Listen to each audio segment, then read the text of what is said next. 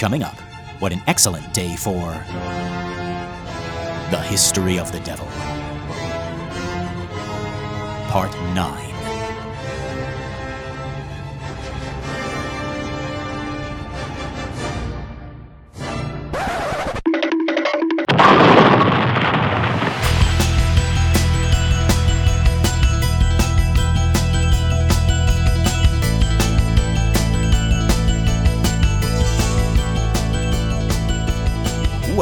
Folks, and welcome to another episode of The Exorcist Minute, a show where we normally examine, extrapolate, and excavate The Exorcist minute by terrifying minute. My name is Lester Ryan Clark. And I'm Keenan Diaz. And we are still your holy guides on this journey through, all bonus episodes. And folks, today we are continuing our descent into Dante's Inferno, picking up with Canto 17. But before that, Keenan, what do you remember about our last episode? You know, you warned me right before we started recording that you were going to ask me, and I was like, no.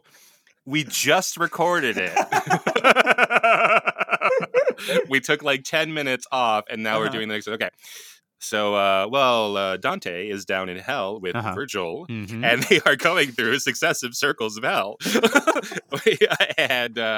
Okay, so we left the suicides, like the violence against self. We're in the seventh circle of hell, which is violence. We've left the suicide part, suicide virus, and then we find this desert, big desert, and there is snow that is going down silently, but it's actually little flames. Yes, and in this world, there are people who are sort of they've been hit by the snow and they've lost their will to move on, and they're just kind of like in the fetal position on the sand. Yeah. But then they also run into a group of people who are walking, and one of them is Dante's old mentor, Brunetto. Help me with Brunetto's last name. Brunetto Latini. Yeah. Latini, right? Yeah. And he's like, "Hey, Brunetto, you're in here," and he's like actually really reverent towards him because he's like, "Oh, I'm surprised you're in hell. I love you so much, and like you're a great man, etc." But you're in hell for being a sodomite. And he like just tells that to everyone. Like, we got Bruno over here. He's a sodomite.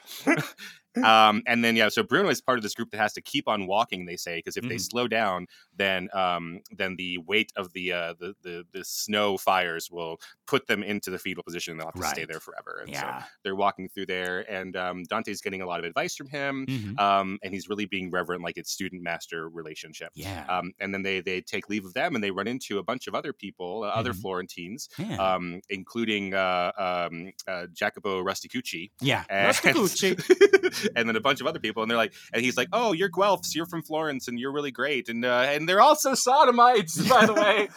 All these three guys over here, they're sodomites." And everyone else is like, "Yeah, that's why we're in here.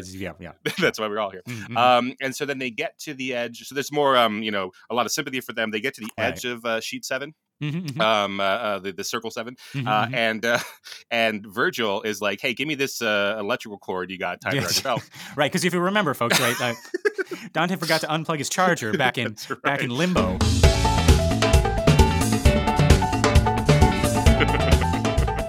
And it's just been making a long trail all the way to circle 7. Yeah. And Dante's like, "What are you doing with my cord, man?" And Virgil's like, "Oh, you won't even fucking believe this." And he throws it off the waterfall, and he's tugging like forever, and he's like, Just you wait, man. Yeah, this is the part of the Dante's Inferno video game that I'm not a huge fan of. This little side quest of the fishing side quest. This is. So anyways, Virgil's pulling, he's like fished. He's using Dante's belt cord to fish something up from the waterfall. And he's like really playing it up. He's like, you cannot believe what I've got here. Like, don't come look at it. Wait until I pull it all the way up here. Right. And then Dante goes on to like describe the thing that he's seeing like rise up out of the depths, right?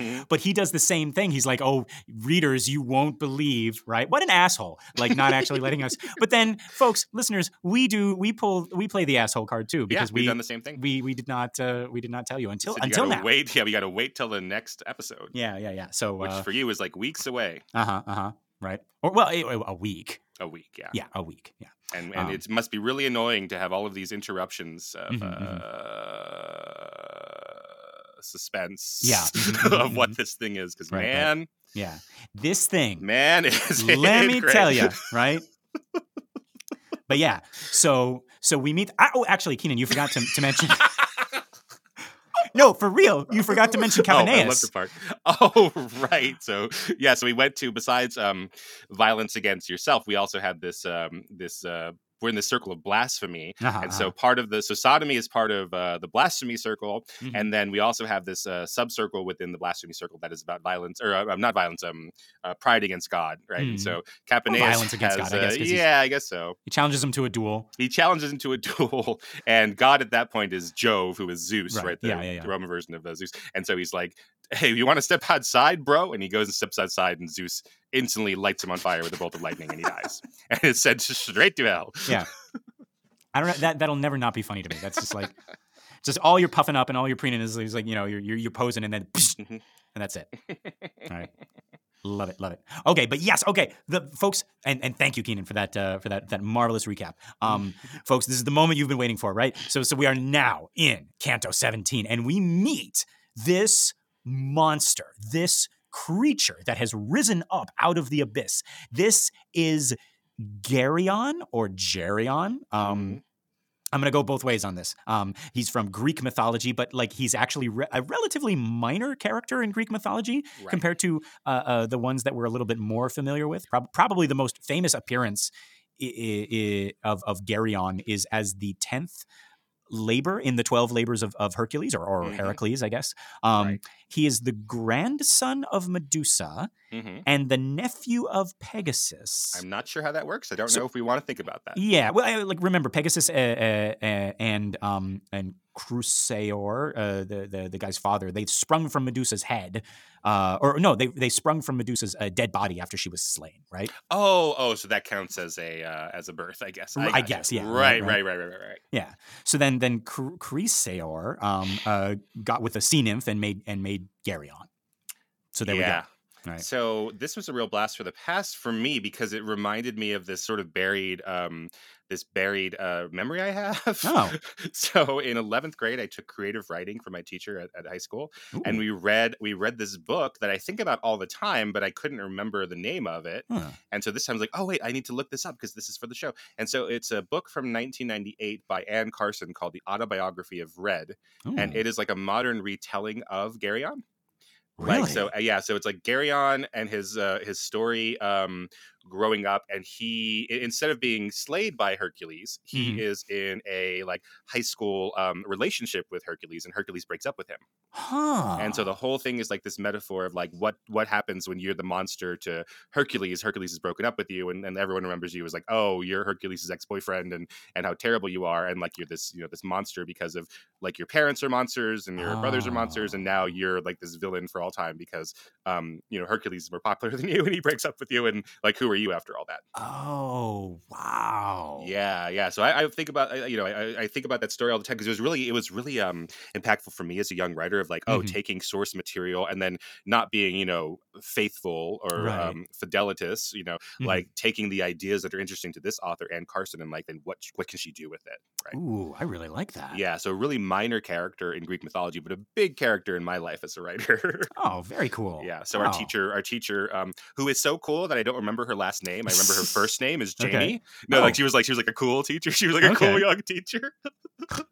So our teacher Jamie, whose last name I don't know, Miss whatever. Yeah. She like made us find other mythology stories and then adapt them. Like that was one of our assignments. That is really cool. Yeah, it was really, really cool. And then like sometimes it'd be okay. It's cool if you like have little Easter eggs or people who know the story, or you don't have to. Or you can do whatever you want with it. It was really eye opening. I like that. Oh, thank you for sharing that, Keenan. Yeah, and now Dante has adapted him quite a lot in his own. Yeah, this is a very kind of like. This is not the Geryon of Greek mythology. This is this is specifically Dante's Geryon, right?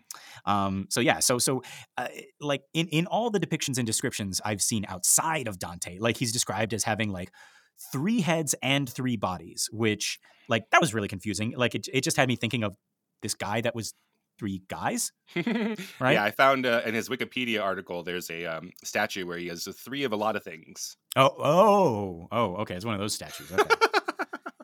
Gotcha.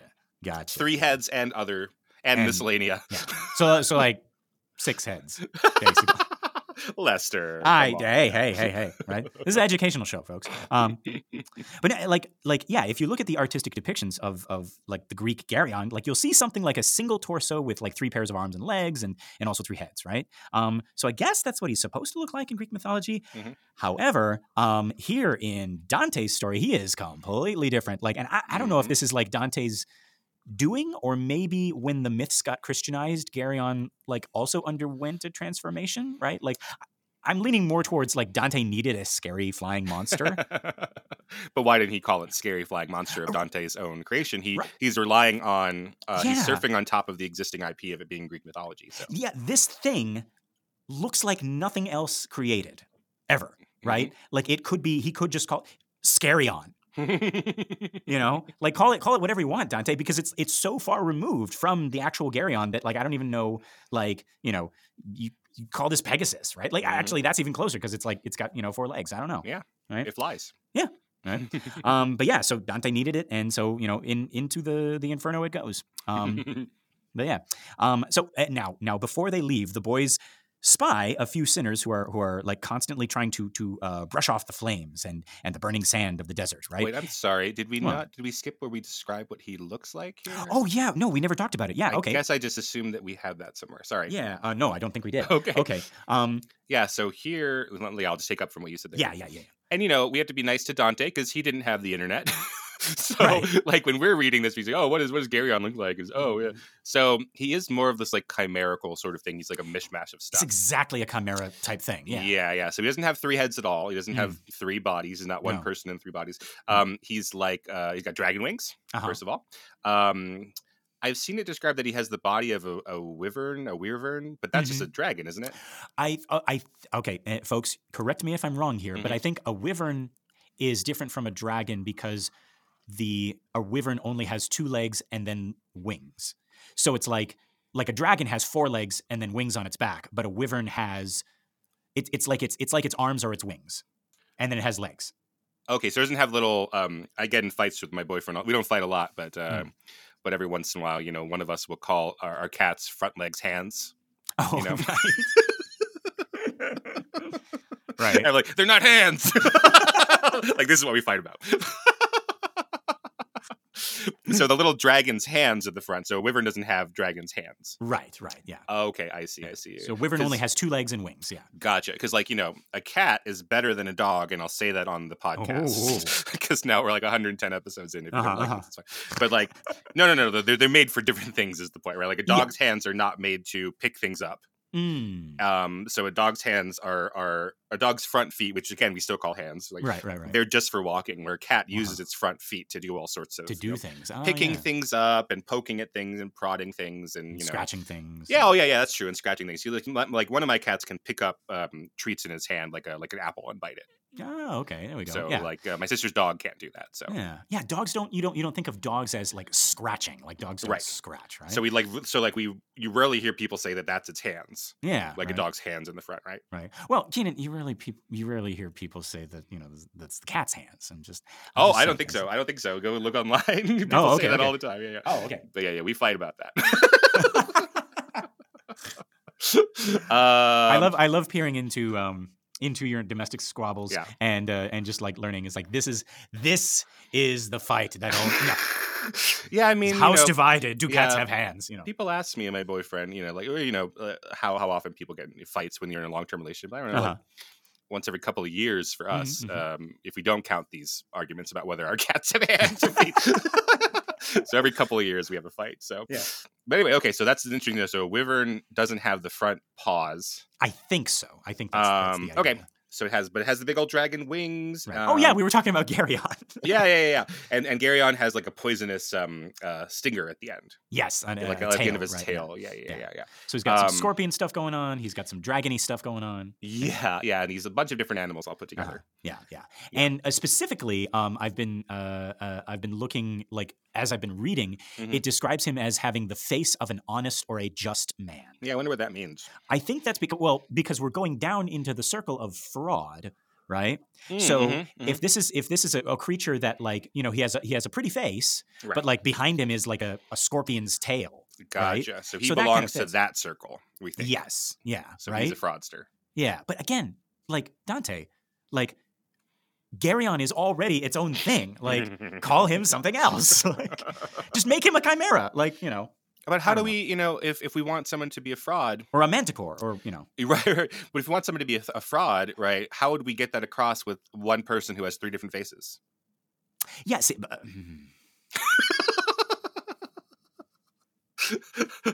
I can't tell if you're being serious or not. No, I'm being sarcastic. Okay. Sorry, Dante. No. You burnt. Yeah. Anyway. Okay. So that's what he looks like, right? And so we get a look at this guy. This is interesting. So Dante, rather than like the beast appears and then we hop on the beast's back and we descend, it's like we have all this tension of like, oh, the beast is going to come. The beast is going to come. And then he shows up. And before we hop on the beast's back, Virgil's like, hey, look at that like collection of folks over there. Go talk to them, right? Like, I don't know what Virgil has to do. Like, if he's got to like talk to Geryon for a bit. It's like, hey, just so you know, like, you got to take this guy on your back. And he's like, alive, etc. Yeah, all the stuff we've been saying and then we stop saying all of a sudden. Right. Oh, so like to save time, it's like, hey, I'm going to do that thing that everyone's tired of hearing. You go talk to these other people. You go talk to your sodomite friends. Yeah, right. Because frankly, I've talked to enough of them. Yeah. this trip through. Oh, yeah. But yeah. So before they leave, Dante's got to go over and talk to this group of sinners who are constantly trying to like brush off the flames and the burning sand of the desert, right? And Dante doesn't recognize any of them, but he sees that each of them has this little like money pouch on their necks, each with like a specific color and emblem, right? There's a yellow pouch with a blue lion, a red pouch with a white goose, and a white pouch with a blue pig.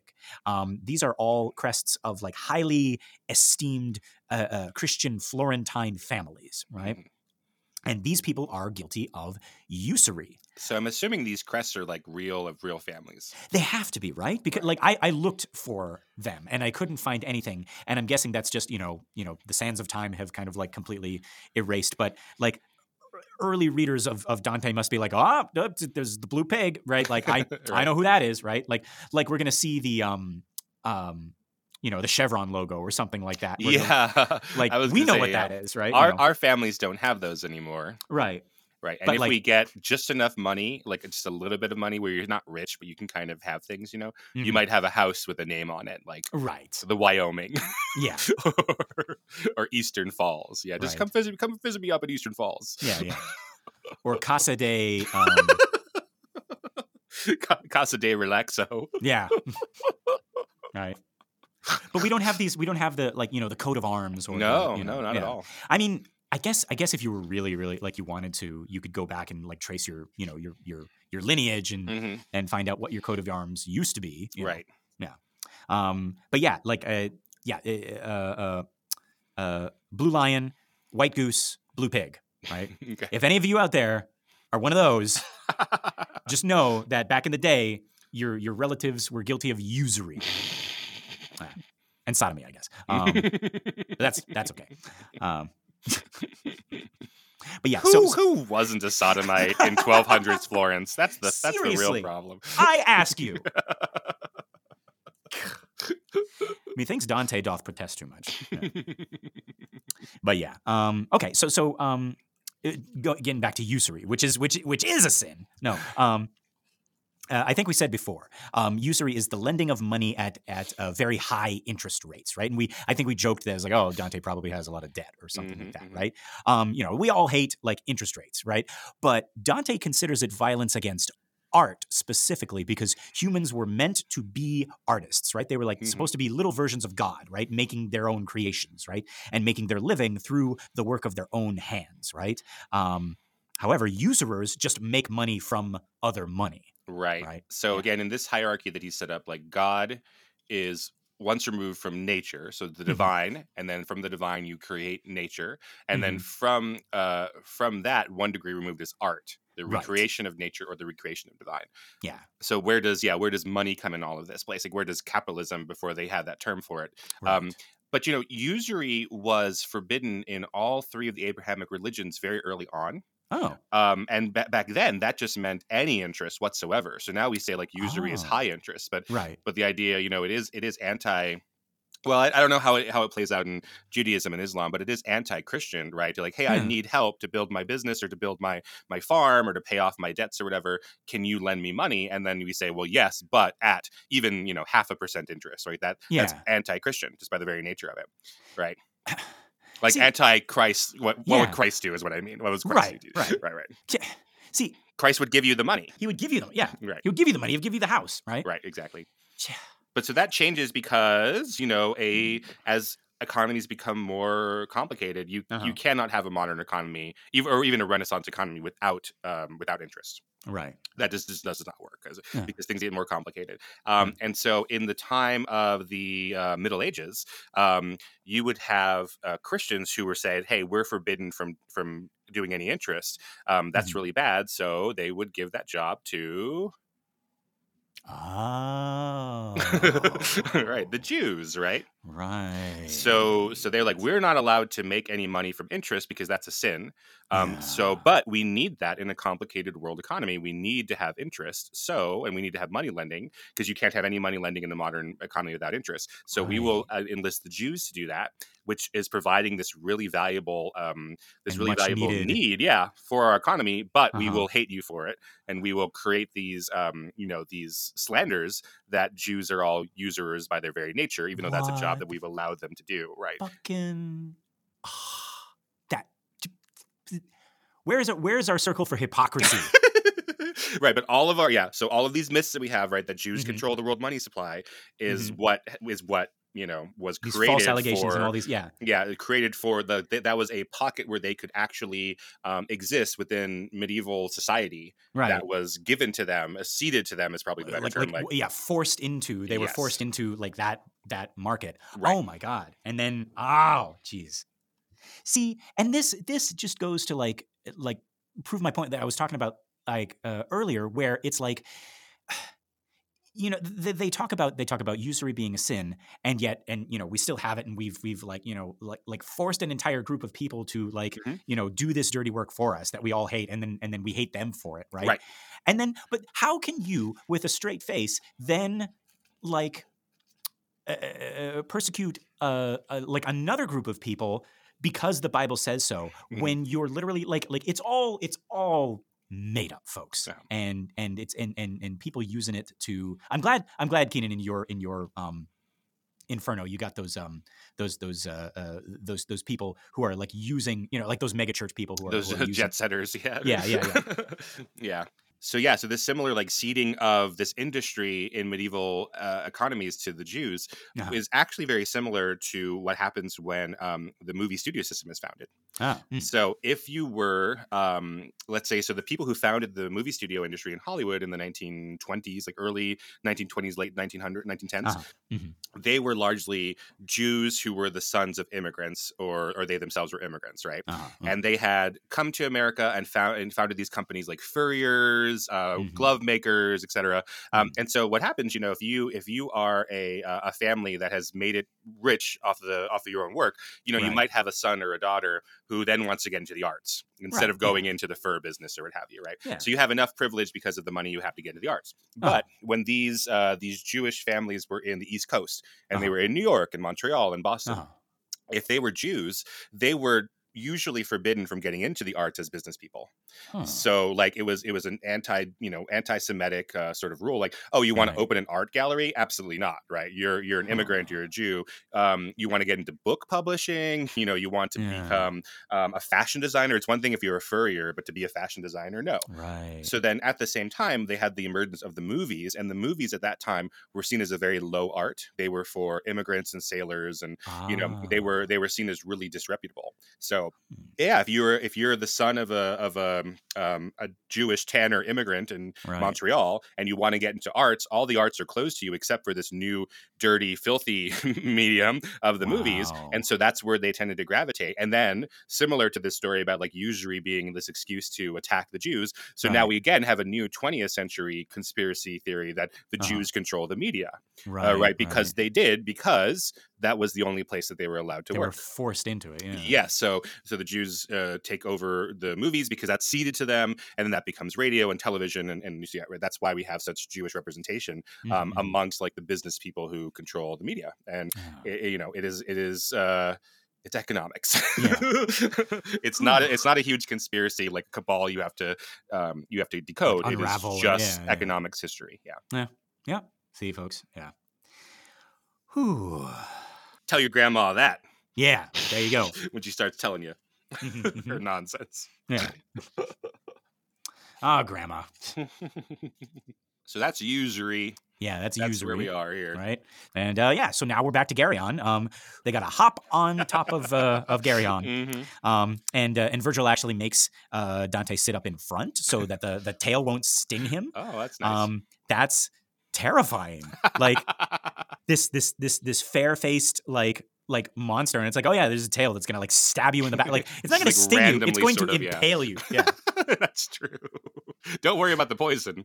Yeah, right. You're gonna have a hole through you that's like, oh boy, yeah. Yeah, but okay, so once they're on Geryon's back. And it's lucky for this version that there's only one back of Geryon as opposed to three. Yeah, right. And only one head. Yeah. In many ways he's simplified it. Yeah. Right. And there's only one, so he's not a chatterbox. Yeah. But yeah, so Geryon lifts off and begins to circle downward into the depths of the next circle and the next canto. Actually, I lied. We get a little bit of the ride downward, and Dante describes them like wheeling and circling and always descending as he holds tight to the monster's back. And then they land as soon as they do, Geryon flies away. So now he's Gary gone. Nice. Sorry. Yeah. Thank you. So now we are in Canto 18, Circle 8. Yeah. It's a new circle, guys. Yay!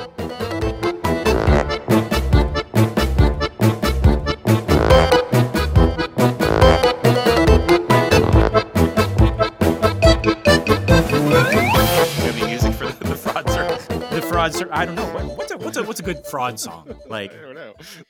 Like it's just those that carnival music.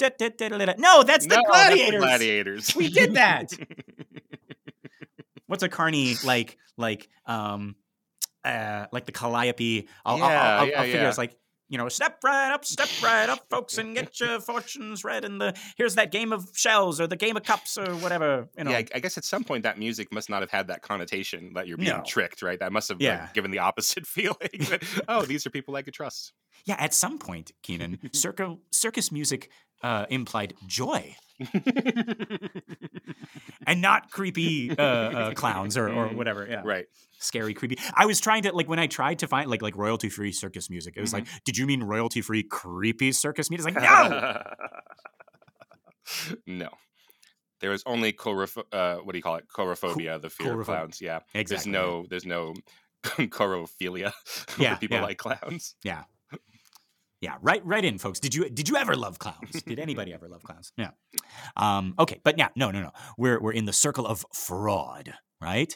And we have 10 different ditches or bulges where types of sinners are grouped according to their type of fraud. This is what Dante calls the malebolge, right? Which means evil pockets. I love it. Yeah, right. But just the name malebolge sounds like another dish that I kind of want, right?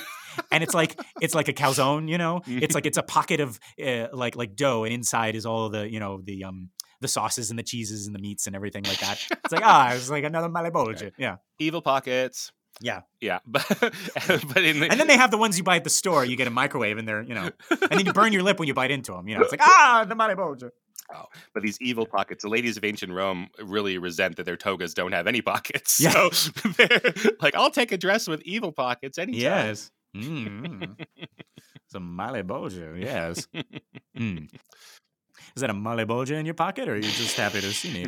No, the malebolge is my pocket. I was like, oh. Delightfully sinful. Yes.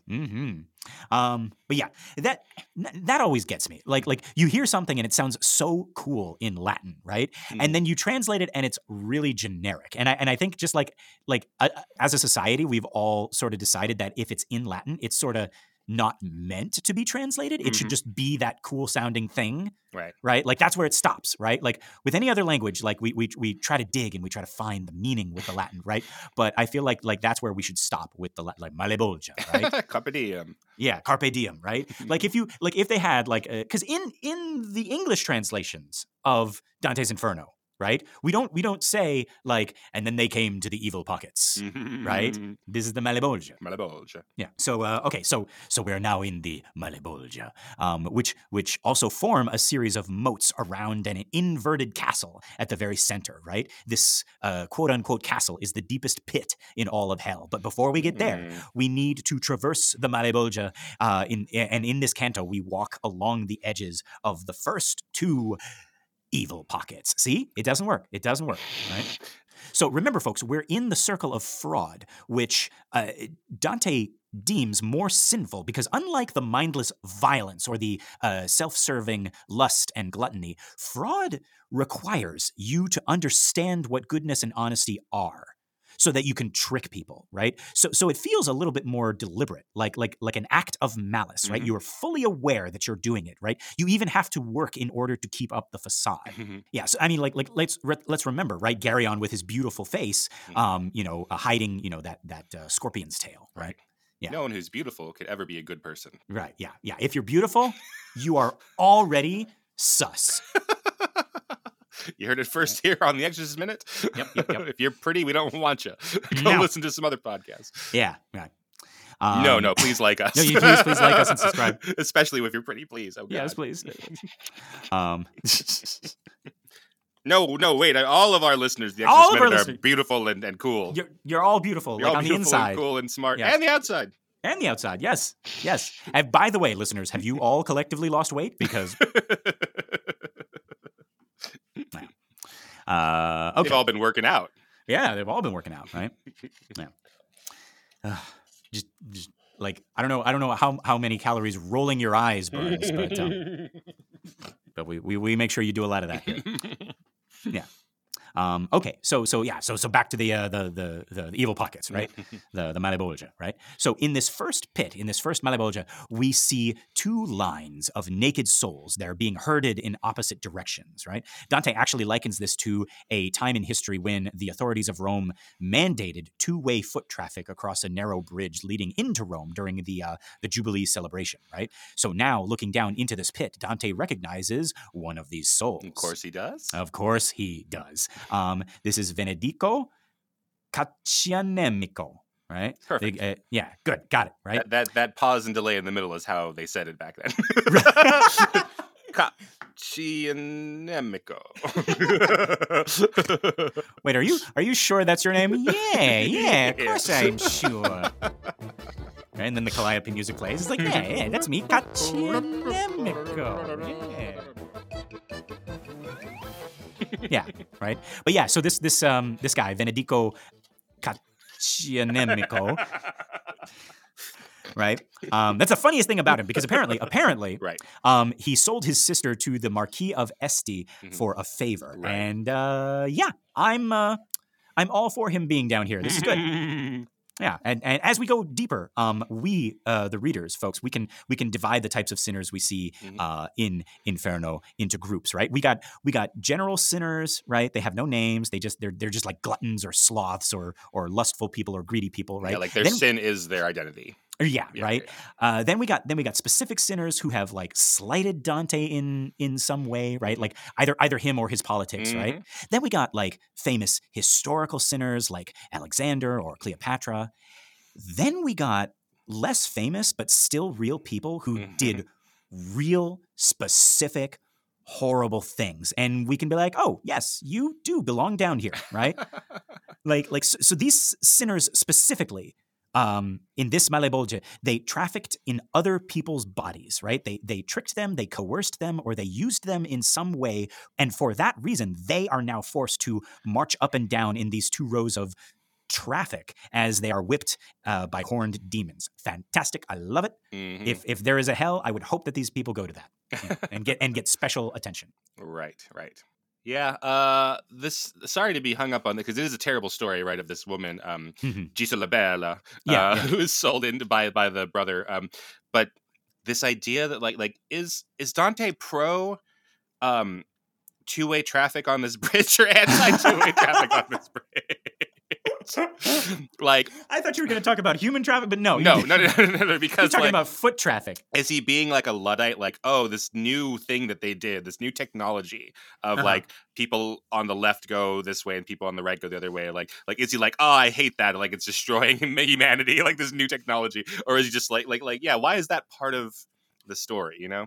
Oh no, I think he's trying to give us a visual. Mm-hmm. He's like, these people, like they're so packed and they're so like, I think what he was trying to get across was that that it's a really, really crowded traffic situation. Okay.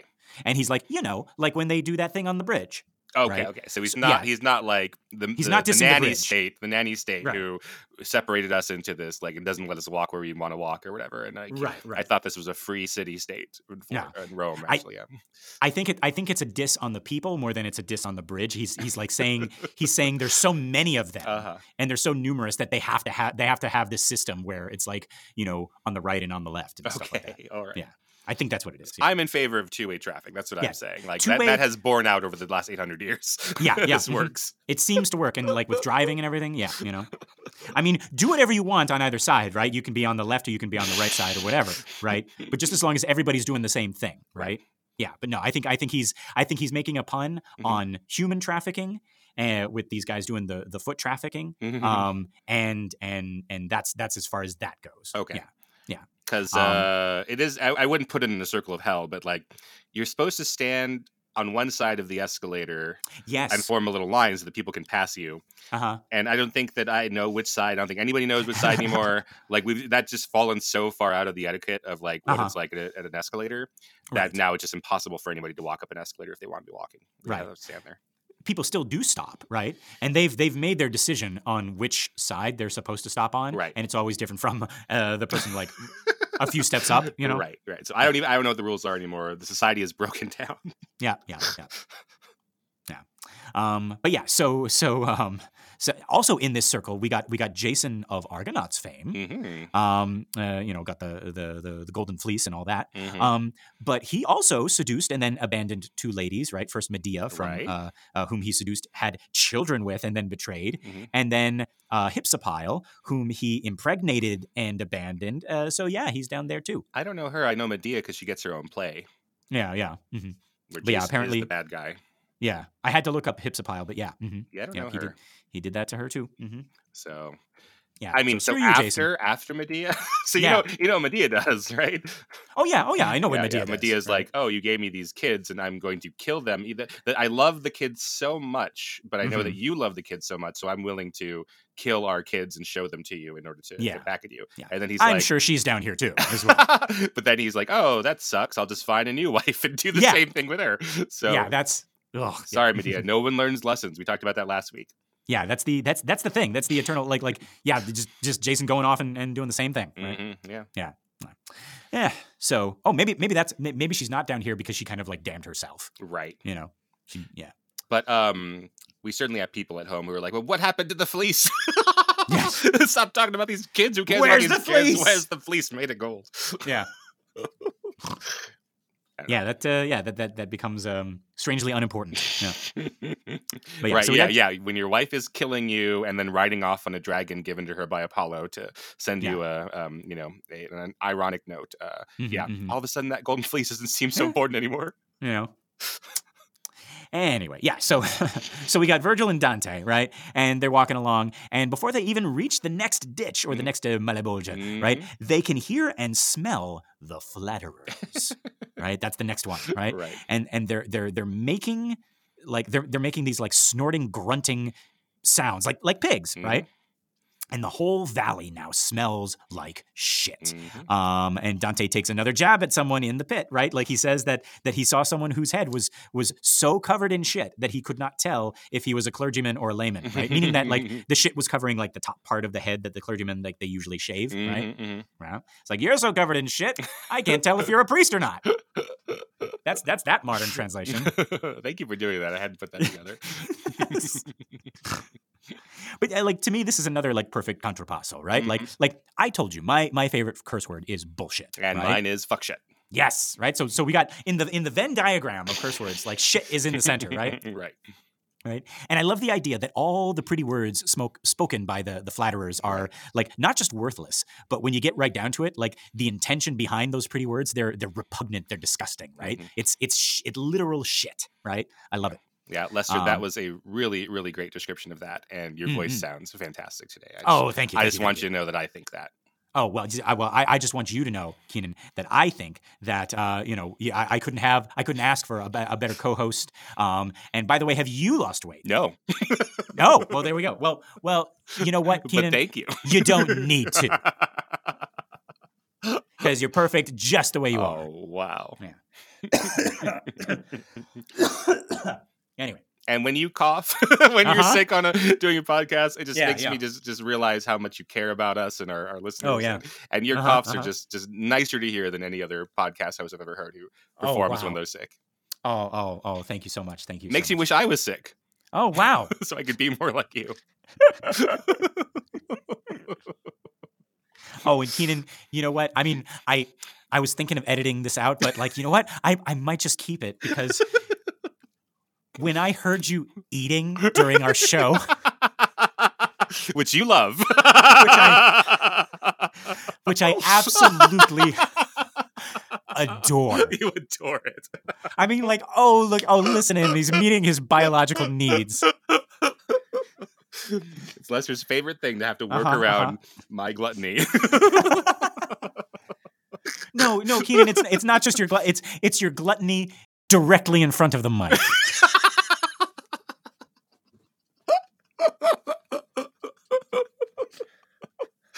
Well, you're welcome. Yeah.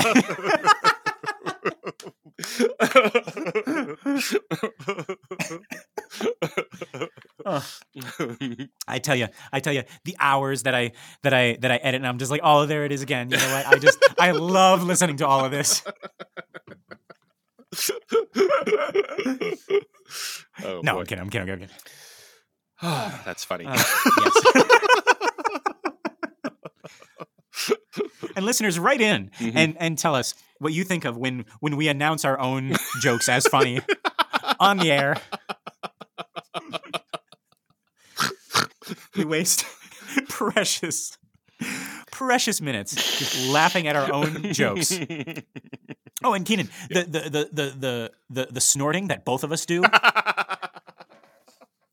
I'm sure the listeners, they just love that. They love it because it gets right up into the upper registers where yeah, they're not used to hearing that in their headphones so close to them, so they're just delighted. Yeah. Okay, all right. Whew. Jeez. Okay. Anyway, that was flattery, guys. That was No, they know that. They're really smart. They're really smart. Yeah, they know. They understood that. Yeah, we don't have to explain it. You know, No, we're not in that circle, the mansplainer circle. It's like, yeah. Right. Anyway. This isn't This American Life. Our listeners are smart.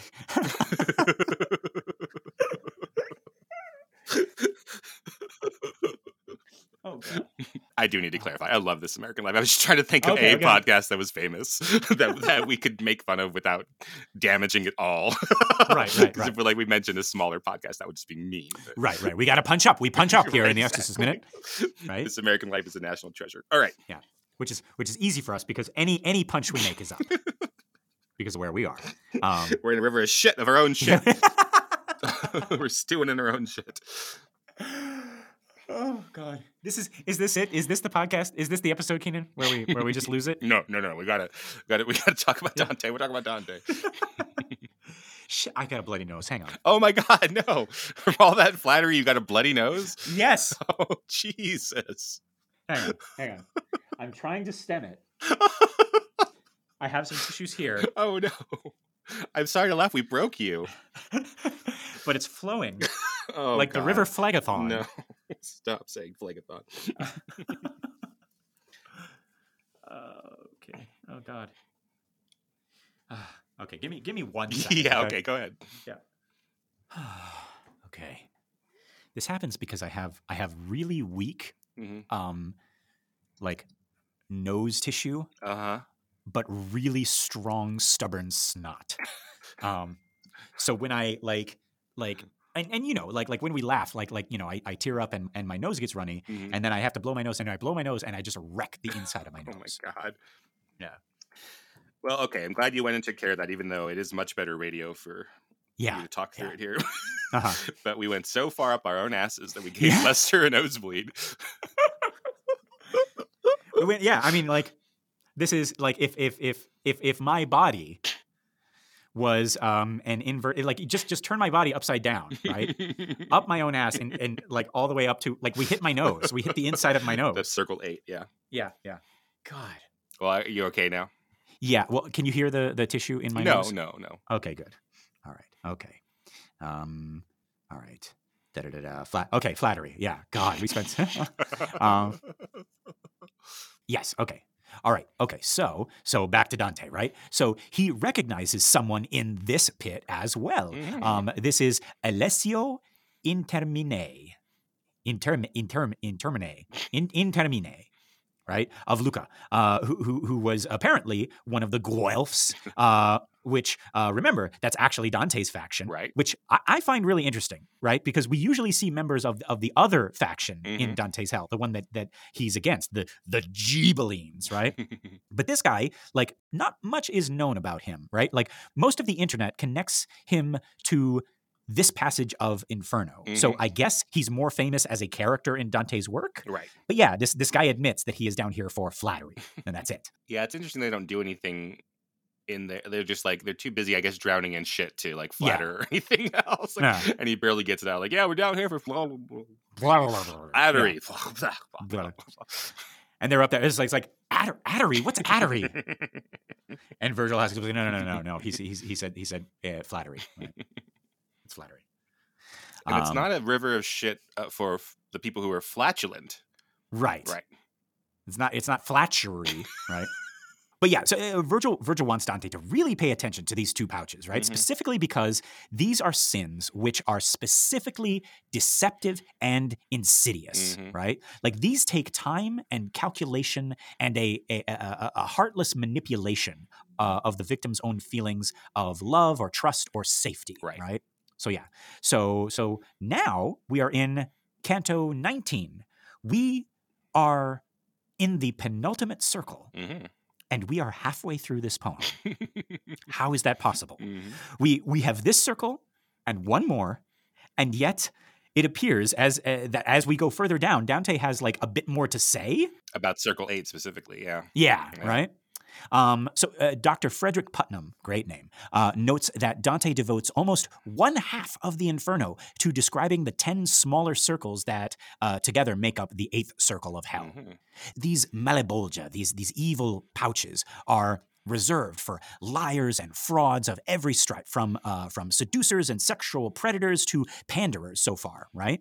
So we're still in circle 8. That is the circle of fraud. And this is the third pouch, the third malebolge. And this canto opens in a different way. It opens with the writer Dante loudly admonishing Simon Magus, a biblically famous fraudster, right? A humbug, right? He styles himself as a wizard or a prophet, or in one story, he claims to be the second coming of Jesus, right? But yeah, like, the reason Dante's talking about him here is that he also famously offered to buy the power of the Holy Spirit from the apostles, right? And that's where we get the sin of simony, right? Which is the buying and the selling of church offices or sacred things, right? And now it's an umbrella term for like charging of money for like spiritual services, like a baptism or communion or something like that. And this will be, I don't know the history of the Reformation enough, but this will be one of the biggest parts of the Reformation, like simony and indulgences and that kind of thing. Right. Martin Luther specifically calling him out for doing this stuff. Right. I'm just wondering if I'm like, if the version I've heard in like history classes too is not nuanced enough, right? Like, if there's some other thing, I don't know enough about it, but yeah, but that's what they were attacking. So this is, it wasn't just like Martin Luther all of a sudden going, what's a problem is simony. They've been talking about it for hundreds of years, if not thousands of years before that. It's been a problem. Yeah. And, so for this crime, souls are punished in this third malebolge by being buried head first in the earth with only their feet poking out. On fire. Yeah, it's like a backwards day at the beach. Yes. Oh, yeah, right? Because you're walking on the beach and the sand is really hot. You're like, ow, ow, ow, ow. Oh, I was saying, you bury you up to your neck, and it's like, oh, it's so funny. We buried you up to your neck. Oh, if you did the opposite way. Yeah, that's actually, no fun, yeah. Yeah. So it's both ways. It's a backwards beach day. Mm-hmm. Yeah. So, it sounds like a corporate, like, work holiday thing, Like we're taking you to the beach, but you got to bring your laptops. It's backwards beach day. There's still a dress code in backwards beach. There's still day. a dress code, and you still got to dress. You got to wear a shirt. And you need to file those metric reports. Yeah. But you can do it while getting a tan. Backwards beach day. Right. And you didn't bring your own charger. That's your fault. Yeah, that is your fault. Right. Be sure to bring sunscreen. We will not be providing any, or any umbrellas or anything. Right. Yeah. And there is lunch provided, but it is at the same time as our mandatory meeting across the way. Uh-huh. Why did we have a mandatory meeting at lunch? It was the only time we could book the conference room. Yeah. Because it's crazy kooky backwards beach day. Everything is topsy-turvy. I'm wearing my shoes on my hands. What? All right. So reports that are normally due on Monday are due on Friday? What's that all about? Friday of this week, we're saying. Not next week. Oh, no. Oh, yeah. God. No. And instead of everybody stealing office supplies and taking them home, people go to your house and steal office supplies and bring them back. I was wondering where all these little K-cup coffee things were ending up. Look at all these sticky notes. Yeah. Instead of casual Fridays, we have formal Saturday and Sundays.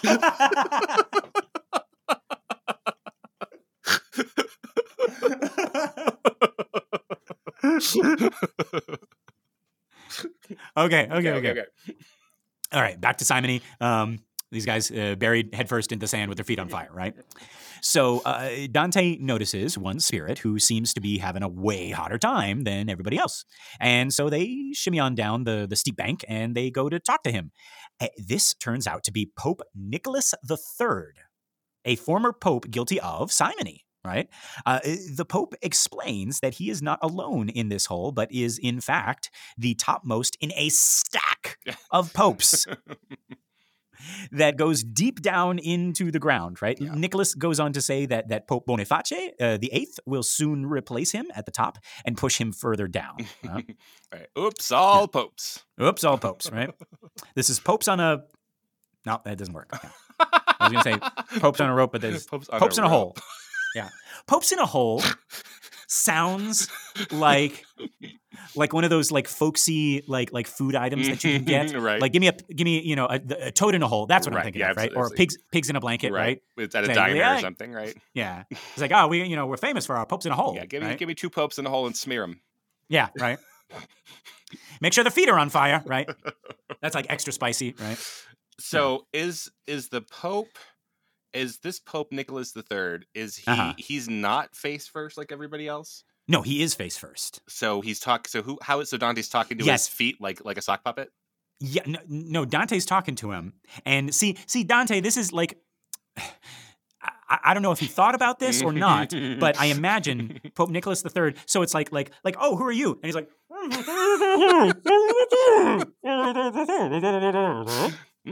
That's what's going on, right? And somehow Dante is able to glean from that this is Pope Nicholas III, right? Okay. But no, he's as far as I understand, he is talking with his mouth. That's how I understand. Okay, so I'm glad that's how I read it as well. So yeah, so his feet are sticking out, but I like the idea of him pointing his feet at him like a hand puppet. Oh yes, no. I nodding along, or even like each of the feet have different like parts of the story.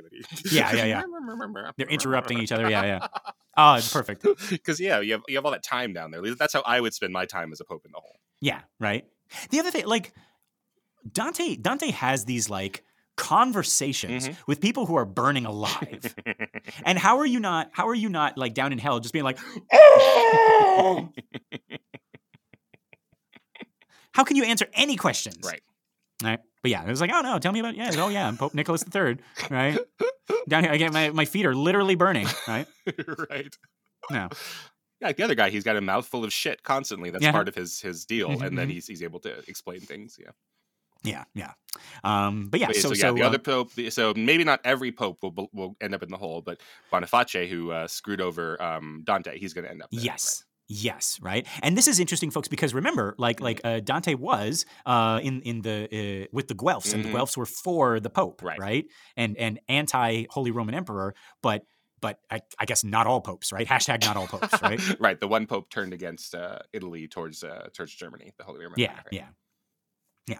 And honestly, okay, I think this is the first time that we've seen Dante like this, right? So on recognizing him, Dante actually gets really mad here, right? He gives this guy a talking to, right? So far, Dante has been afraid. He has fainted a couple of times. Right. He's been moved to pity. He's fainted. He's held civil discourse with political rivals as they burn in flaming tombs from the waist down, right? He's fainted. But this is the first. Thank you. That was rather delayed. I didn't want to correct you. You did it so well. I thought you were just making a mistake. See, folks, right?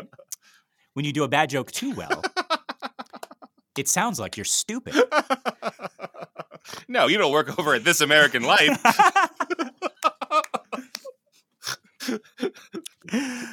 Okay, but yeah. Where is he? He fainted, right? He fainted his belief. But this is the first time I think that we have seen him meet someone in hell and be like, you know what? Fuck you. And then go on a couple of pages more about how ashamed this guy should be, right? And so you really get the feeling that unlike the other sins, which either affect everyone, like lust or gluttony, or the heavier sins, which maybe Dante has never experienced firsthand, right? Like he just knows that murderers and traffickers belong in hell. Actually, Dante might have seen his share of murder. I take that back, right? but there's something about this guy, this Pope, that really gets Dante and gets to Dante, I mean, right? And I guess it's evident here, he's writing a narrative poem in which he goes to hell, purgatory, and heaven. This is something he cares deeply about. And so a false prophet like this Pope is going to really rub him the wrong way. Yeah, and then I can't quite wrap my head around I can't, as an American, I can't quite wrap my head around having a king or a queen, you know? Can you imagine what that's really like to everyone, says God bless the king, God save the king, and everything. We can't even I don't think you're alone, Keenan. Yeah. I think even countries that do have kings and queens, right, or emperors, or whatever, there's no longer that fealty or that awe, or that you can say bad things about the king and queen, and people it's like saying bad things about the president. It's even the president used to walk on water back in the day. You don't say bad things about the president, right? But now today it's Yeah, so I can't. But so I'm so far removed from that, and then to even be further removed of living in Italy back when the popes were not just the head of the church; they were also kings on earth of the papal states, the papal lands, and stuff. And I can't imagine that, of having this guy who lives in Rome, and then he makes decisions for you, and you live in Florence, which is a different country, and this guy could potentially is messing with the politics of your city, and now you've been sent away, and you can't go back to your city because of something that a king did in a different country. This is pretty unfathomable, I think. Yeah. So he's like, fuck you, fuck all of you, middle finger down there, middle finger down, all of you down there, all the way down, all of you. Right. Tell that he's what's the Pope right before you? It's it's Pope so and so. It's well, tell him to fuck himself too. Right, pass it down. Yeah. Man. Right. But then here we also get into the because remember it's a period piece, right? So Dante's writing this. He starts writing. It takes him a while to finish it. So he's done with it at around 1320 or so, right? Right. So then Boniface the eighth, we said, right? He's dead, and then he's going to be replaced by Papa C5, Pope Clement V, right? So so these characters know who's going to come later. you know, and that all of them are going to be right because it's a period piece. It has the hindsight of history. Yeah. But yeah, so then after he gives this guy like a tongue lashing, right? It appears that he's all tuckered out, because the canto ends with Virgil picking him up and carrying him to the next malebolge, right? And I just like it's such a little, you know, like we joked before about you know, Dante being like the baby on the plane, right? You know, and it's just like, you know, falling asleep and you know. So Dante picks him up. This is you know, like Dante's having a tantrum. He's like stamping by the Pope in the hall. He's like right, and the little Pope foot just nodding, right? Like right, right. And you know, Virgil's like, are you tired, Dante? No, I'm not tired. It's like, do you wanna you know, and he's trying to console him, and he's like, do you wanna go get some you know, get some chocolate milk? He's like, back at that river we were just at. I wasn't thinking about that. Like, where's this? Let me watch you get this chocolate milk before I don't know before I drink it. Yeah, I'm not gonna fall for that one 3 or 4 more times. Yeah. He wipes his mouth. But no, he's you know, and he starts, but Virgil can tell because like as he's yelling, he right, he does that yawn, right, and he's still trying to, you know, he's trying to shout, right, and this is when Virgil has like taken out his phone and he's recording, right, because you don't want to miss these moments, folks, right, because they grow up so fast, right, you know, and you see Dante's just kind of like, you know, his eyes are closing and his head is nodding, and then he catches himself and he's up and he's flinging more curses at the Pope, and then and another thing, Nicholas, you son of a bitch, you. And then he falls, and right before he falls, like face first onto this guy's flaming feet, you know, Virgil reaches out and catches him, and he gathers him up in his arms, and they walk out of this canto and into the next. Right. And this is the last page of Good Night Moon. This is like Good Night Hell, Good Night Malebolge, Good Night Pope Nicholas III and your flaming feet. And good night, Dante. Right? It's very relaxing when you read it. Yeah, right. Yeah. We should do like a one of those you know, like on calm.com, right? You know, like the you know, the Calm app where it's like the you know how they have like those sleep stories to help you go to sleep, right? And it's a reworked version of a fairy tale, right? You know, but they make it like, you know, like very, very much. It's like Hansel and Gretel, right? The sleep story. And Hansel and Gretel came upon the gingerbread house, and Hansel said, "Let's eat this gingerbread house." And Gretel said, "No, it's 7 p.m. and that will be too much sugar in our system. Let's have some warm chamomile tea instead." And it was okay because the witch was vegan and she was also going to sleep in her own house, and so they all drifted to sleep. She had a guest house made of chamomile tea.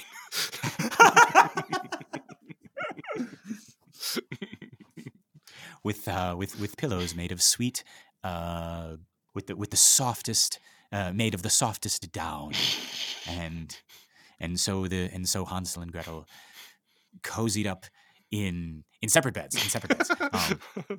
and they drifted off to sleep. And then the witch ate them. Because you can't change it too much. You know, right? No.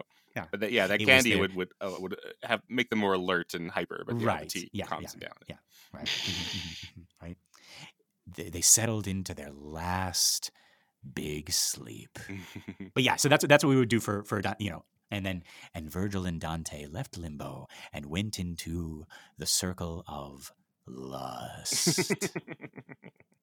And then you just hear it's like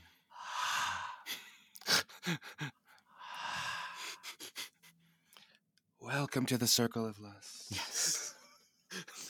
It's ASMR and a sleep story, right?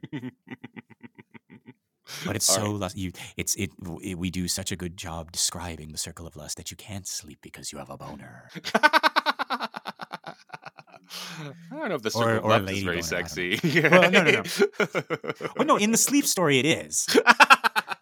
because it's not fraught, because that's going to keep you awake, right? No. It's the circle of lust, but everybody has already like completed their post-coital, so they're all very, very sleepy. Relaxed. Yes, right? Anyway, okay, sorry about that. Okay, so just one more quick thing here, right? This canto likely got Dante into some trouble, right? He's dissed the church a couple times before, but this is the first time he's taken a swing at a pope. Like unlike now, right? The popes of Dante's time were like you said, Keenan, almost like kings themselves, right? And I mean, I guess they were kings without saying. Yeah, right. Like like in anything, in everything but name, right? Right. They owned the land. If you happen to live in a city that the popes owned, you were their subject. Yeah. Right. Yeah. And I mean, I guess politics does still play a part today, but like it was way more interwoven into the fabric of society back then, right? Church and state were not separate and self-contained like tortellini. Rather, they were tangled and interwoven like fettuccine, right? It was a different time.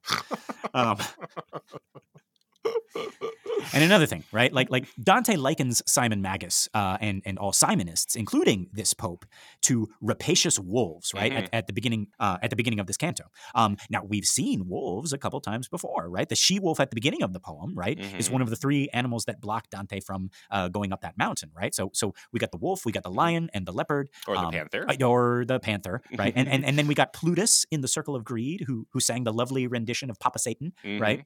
He's also a wolf, right? So Dante seems to be likening wolves to greed. Right. What's more, we can also look at this pope as a wolf in sheep's or shepherd's clothing, right? Like taking advantage of God's flock, right? Like he's fleecing them. Right. Yeah, I was in a separate research. I forget why. Oh, just Halloween-y just stuff for werewolves, like where werewolves came from. And they were talking about in Western Europe, the wolf was usually the biggest apex predator in any given time if you were in a city near a forest. So the wolf is just about like the scariest ass thing you can think of. Yeah, that's why we were sort of focusing on the wolf. And so like them thinking of a wolf as rapacious, it seems like it's eating much more than its share. Like if a wolf is killing 2 or 3 sheep in a night, right, which we might do it, like the wolf can't eat 2 or 3 sheep, but it would kill. It would seem to the people like much more than it would need. Exactly. Yeah. Right. But yeah, and also, so this contrapasso, right, them being like buried, head first, right, with their feet poking out. This is also an inversion of Romans 10:15, which is actually quoting Isaiah 52:7. It always comes back to Isaiah. But it says, quote, "How beautiful are the feet of those who preach the good news." So yeah, popes and priests are supposed to have beautiful feet, and here we see just their feet sticking out and on fire. Can you imagine if you were writing a version of the Inferno today, right? If we had Lester's Inferno or Keenan's Inferno and we just put priests and popes in there, like that would get us in a whole lot of trouble. Interestingly, that would, right? When church and state are more separate today, and you are allowed, maybe even encouraged to, like question and mock authority, right? Like, we make jokes about the president, we make jokes about the Queen of England or the king, the king now, we make jokes about all of our politicians and everything like that. But yeah, if we made like some jabs at popes today, like that might be, we would get in trouble. People would be telling us, oh, we've gone too far, etc. Yeah. You know what I'm saying? That's weird. And then, the Pope doesn't have, there's Vatican City, which is an independent country, and some not all countries recognize it because it is, quite clearly not its own country. Like clearly is like the Italians like saying, okay, you're going to have this little bit of land and et cetera, and we're not going to go in there. You're going to have your own police, et cetera. But like it doesn't have all of the functioning parts of a country that has kept other people from recognizing it as such. So, precisely. Yeah. So it's hard for us today to think of. Yeah, there was a time when a gigantic portion of Italy, not just a small part of Rome, but the entirety of Rome and its surrounding areas, and all the way to the other side of Italy, into the Adriatic. That was a kingdom where the Pope was the ruler. Yeah, well, but yeah. So, folks, that is Canto 19, and that is all of my notes. Keenan, is there anything we missed? No, I think we got it. All right. Folks, this has been another excellent Exorcist Minute. I've been Lester Ryan Clark. You can reach me on all the socials as Lester Ryan Clark. And I've been Keenan Diaz. You could find me on Letterboxd and Instagram as Howdy Keenan. Yeah, we got our listener group, Compelling Conversations. Go check that out and request to join, and we'll let you in here with us. Thank you so much to everyone who has shared the show by word of mouth or on social media, and a big thank you to everyone who has given us a 5-star rating on iTunes or Spotify or wherever you listen to our show. We really appreciate it. It's going to help our little podcast grow and find more cool people like you. Okay, Keenan, are you thinking what I'm thinking? I think I am, Lester. All right, folks, until next time, the power of strike compels you.